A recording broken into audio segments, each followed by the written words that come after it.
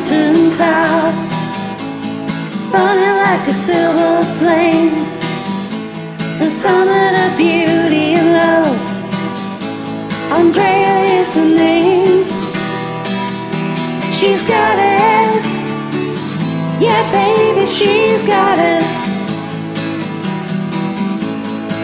I'm Andrea, I'm your fire with your desire. Well, I'm Andrea, I'm your fire with your desire.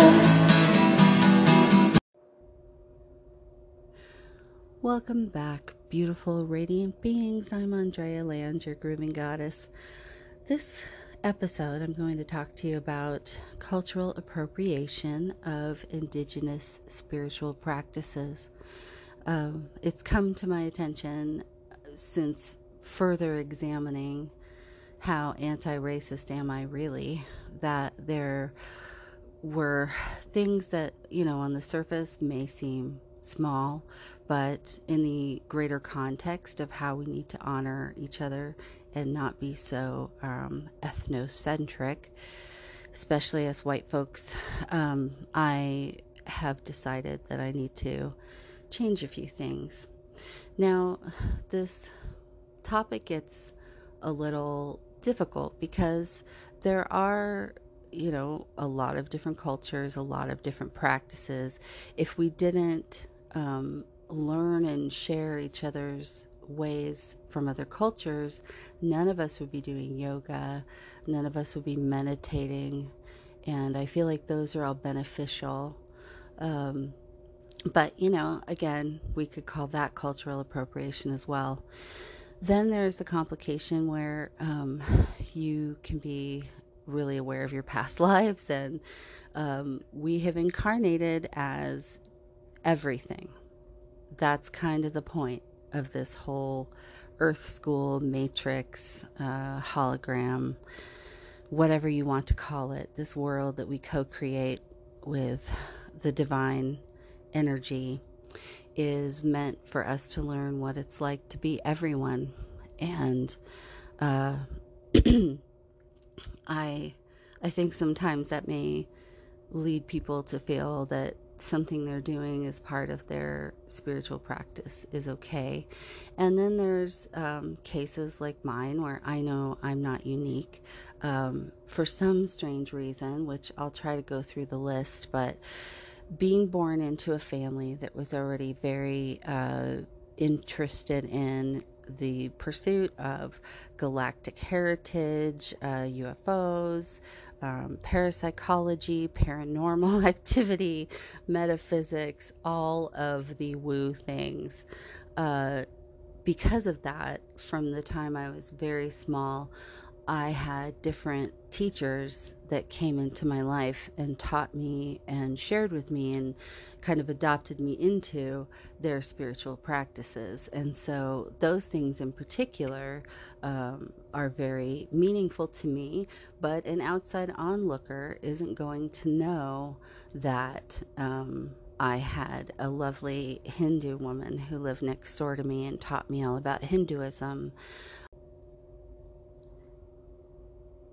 You wouldn't know to look at me that a Native American Hopi chief medicine man at one time blessed my grandmother and I, gave her a protective necklace, and they talked for hours about the Hopi prophecy and about her husband, my step-grandfather at the time, and the evil that was in him, and that was part of the reason he gave her the necklace.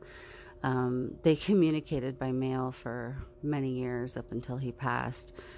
You wouldn't know that we had a family friend who was practicing Santeria, and then you wouldn't know that I had a Korean family teach me Buddhist practices. So even though all of that is true, none of that gives me the right to use any of it necessarily publicly as part of my spiritual life, my efforts to be a guide to those who are ascending and are looking for a little assistance. So, unless it's a private reading wherein I'm getting a message from someone's ancestors for them, or it's for me personally, myself, I'm not going to publicly do things like encourage burning of sage or smudging with sage. You can use Palo Santo, I believe, but unless someone gives you the sage, you buy it from an indigenous person, or you've been adopted and trained as a shaman. There are specific rules for being able to use these things. Um, there are so many different things that we just need to not do anymore. So, in that vein, I started going through. Sorry about all the hemming. It's one of those days here, I think. We're supposed to have very dry, hot weather, and trying to send lots of that calming, balancing energy so that our fire doesn't bloom again. It's already big enough. Anyway, so as part of wanting to be more mindful of others' cultures, I'm probably not going to use the goddess cards much publicly anymore. I went through them, and there are indigenous goddesses in there that are presented accurately and respectfully, but the one that I found that just about killed me when I realized that I had been looking at it and just sort of ignoring the obvious glaring red flag is the goddess Sedna, which is an Inuit goddess and legend, but on this card they call it Eskimo. These cards were published 20 years ago, which was a little bit before the rest of the world caught up to the word Eskimo being very offensive. And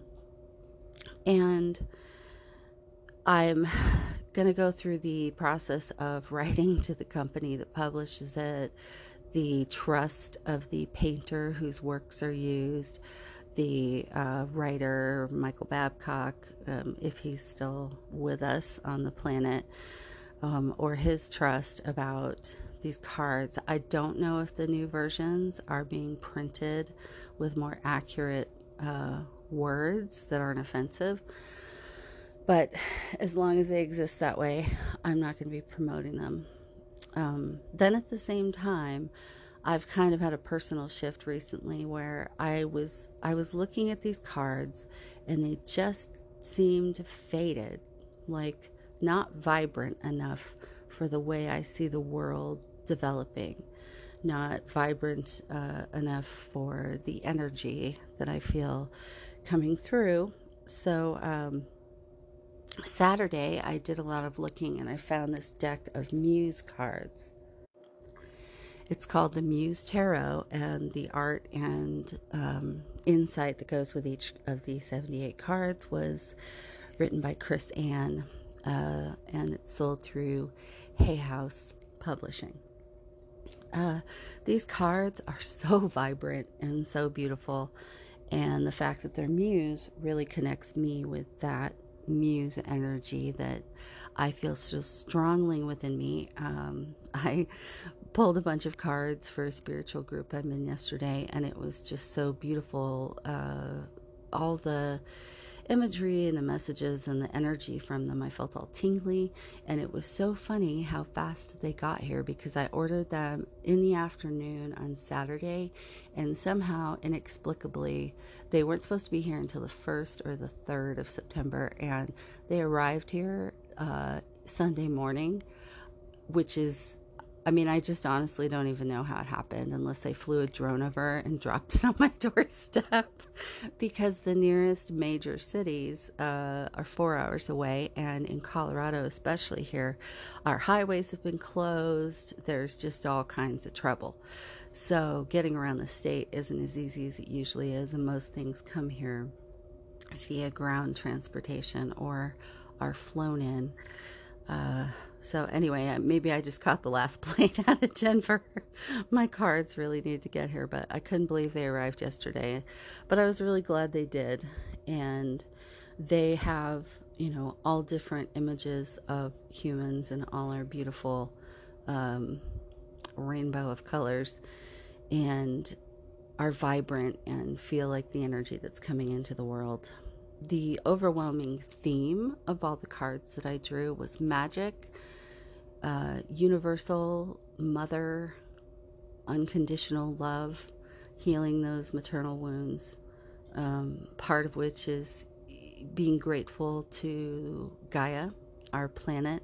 This doesn't mean you have to go out and collect cans at the river and turn them in. I mean, that would be great to do. Don't get me wrong. Usually when we go on a nature walk, I always bring a trash bag because unfortunately there's always humans who leave trash, as frustrating as that is. But just think, sending love. Imagine your beautiful auric love bubble expanding and merging with the earth and loving the earth and thanking her for letting us stay on this planet. Because the truth is, she'll be fine with or without us. But we don't want her to feel that we do not honor the gift that she gives us in allowing us co-creation. Oop, there goes a plane. Okay, they're over now. One of the things that I love about these muse cards is that they don't use the traditional swords, wands, pentacles, and cups. Cups are emotions. Swords are voices, which I find really means a lot to me deeply. I feel like sometimes we put too much importance on words, but right now, more than ever, it seems like words really can be weapons.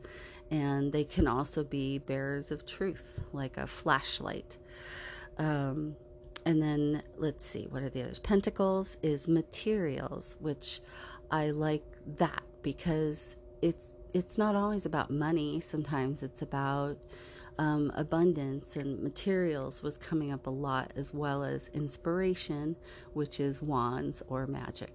So inspiration and materials and maternal energy is very, very present right now. This is a good week to get your stuff together and to be kind to yourself, but also keep the energy going and the momentum going of whatever you've been doing, whether it's a new project or processing some kind of grief or something you need to let go of, whether it's a hands-on practical thing like clearing out your house, getting rid of what you really don't need, materially, spiritually, mentally.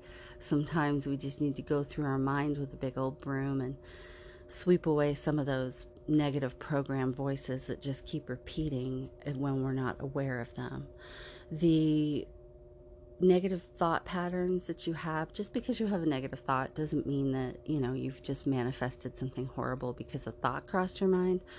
But when you have a tape that runs in your head, like say you're in the kitchen trying to open something and you spill it, and there's going to be, for some of you and for all of us at times, this automatic program response that goes, God, I'm such a klutz, or I'm so stupid, or why did I do that? Because we're hearing someone in our childhood who at some point made us feel bad for things like spilled milk or skinning our knee or making a mess because we were small children and had no motor skills. Because most of us were raised by parents that didn't understand any of that stuff at all. They didn't really understand, and they were just going from their programs. So if you can go through and listen to yourself throughout this week, and what is your internal mother saying to you that is not supportive and not loving? And don't, condemn yourself for thinking those things, because then you're doubling down on the self-abuse. But instead, maybe when you do have those thoughts, stop yourself in the awareness of it and think, okay, if I were talking to little me and I had just made this mistake or boo-boo, what would I say to a small child about what just happened? And that's honestly how you should be treating yourself, because the truth is we exist as all three phases of life, which, holy shit, this is making me cry right now, but we exist as all things all at once. We are the child, We are the mother, we are the grandmother, the crone, the wise woman. And we have, all of us, the ability to connect with these parts of ourself, because they're really not our past self or our future self or our present self. They're just all parts of us, fragments of our energy, living these different timelines all at the same time. Wow, that's a powerful thought, isn't it? So, as we go along, I'm going to try to be aware of various festivals and celebrations coming up in Wicca. Oh, that's one of the other things there's two other things I'm connected to, which could be considered appropriation, but I truly am a gypsy. I am a Russian gypsy. I will be getting a Romani gypsy deck in Russian, so that'll be fun for all of us trying to figure out what that says, since I don't speak Russian at all that I'm aware of. And the other is Celtic heritage, Druids.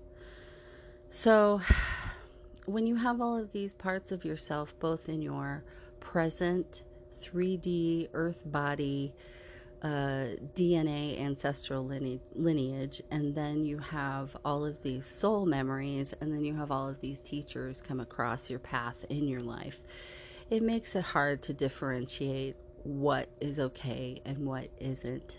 I'm going to ask some people to come on and talk about this subject, to speak of their own experience, because they have more of a right to talk about it than I do. But I wanted to be sure to just address this subject because I want anyone who listens to me to feel heard and seen and welcomed and included.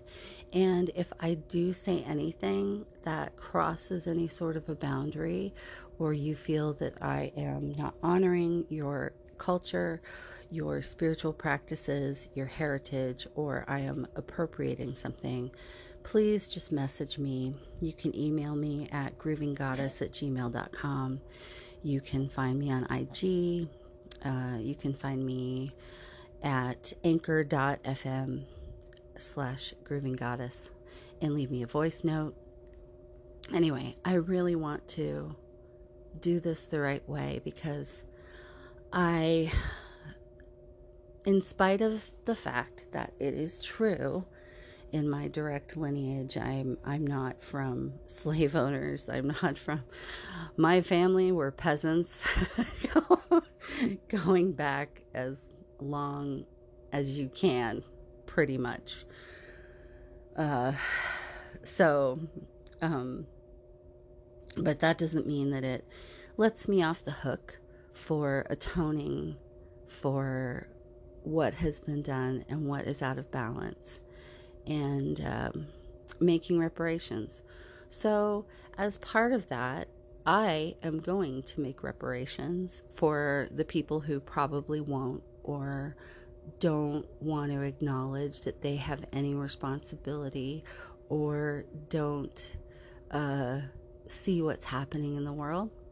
So from here on out, I'm going to donate 10% of anything that I earn as Grooving Goddess and as your card reader to an Equal Justice Fund, because that's kind of how reparations works. You know, we look at what has been destroyed or torn down and we put efforts towards rebuilding it, and just signing petitions and doing podcasts and talking about it isn't always enough. I won't be getting very political on Grooving Goddess because I have another podcast, Call Me Karen, Caeryn, the obnoxious spelling of Karen. I was leaning into the whole Karen archetype and the joke of it.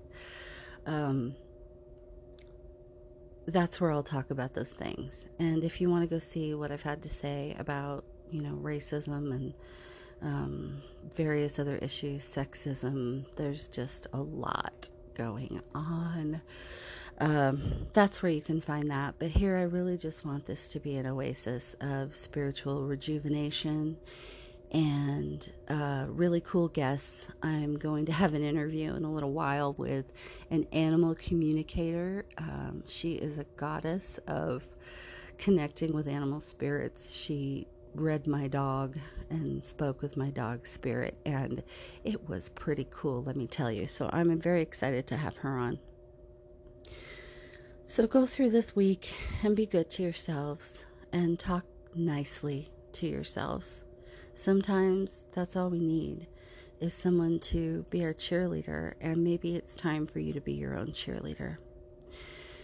Many blessings, and we'll be back soon with another episode.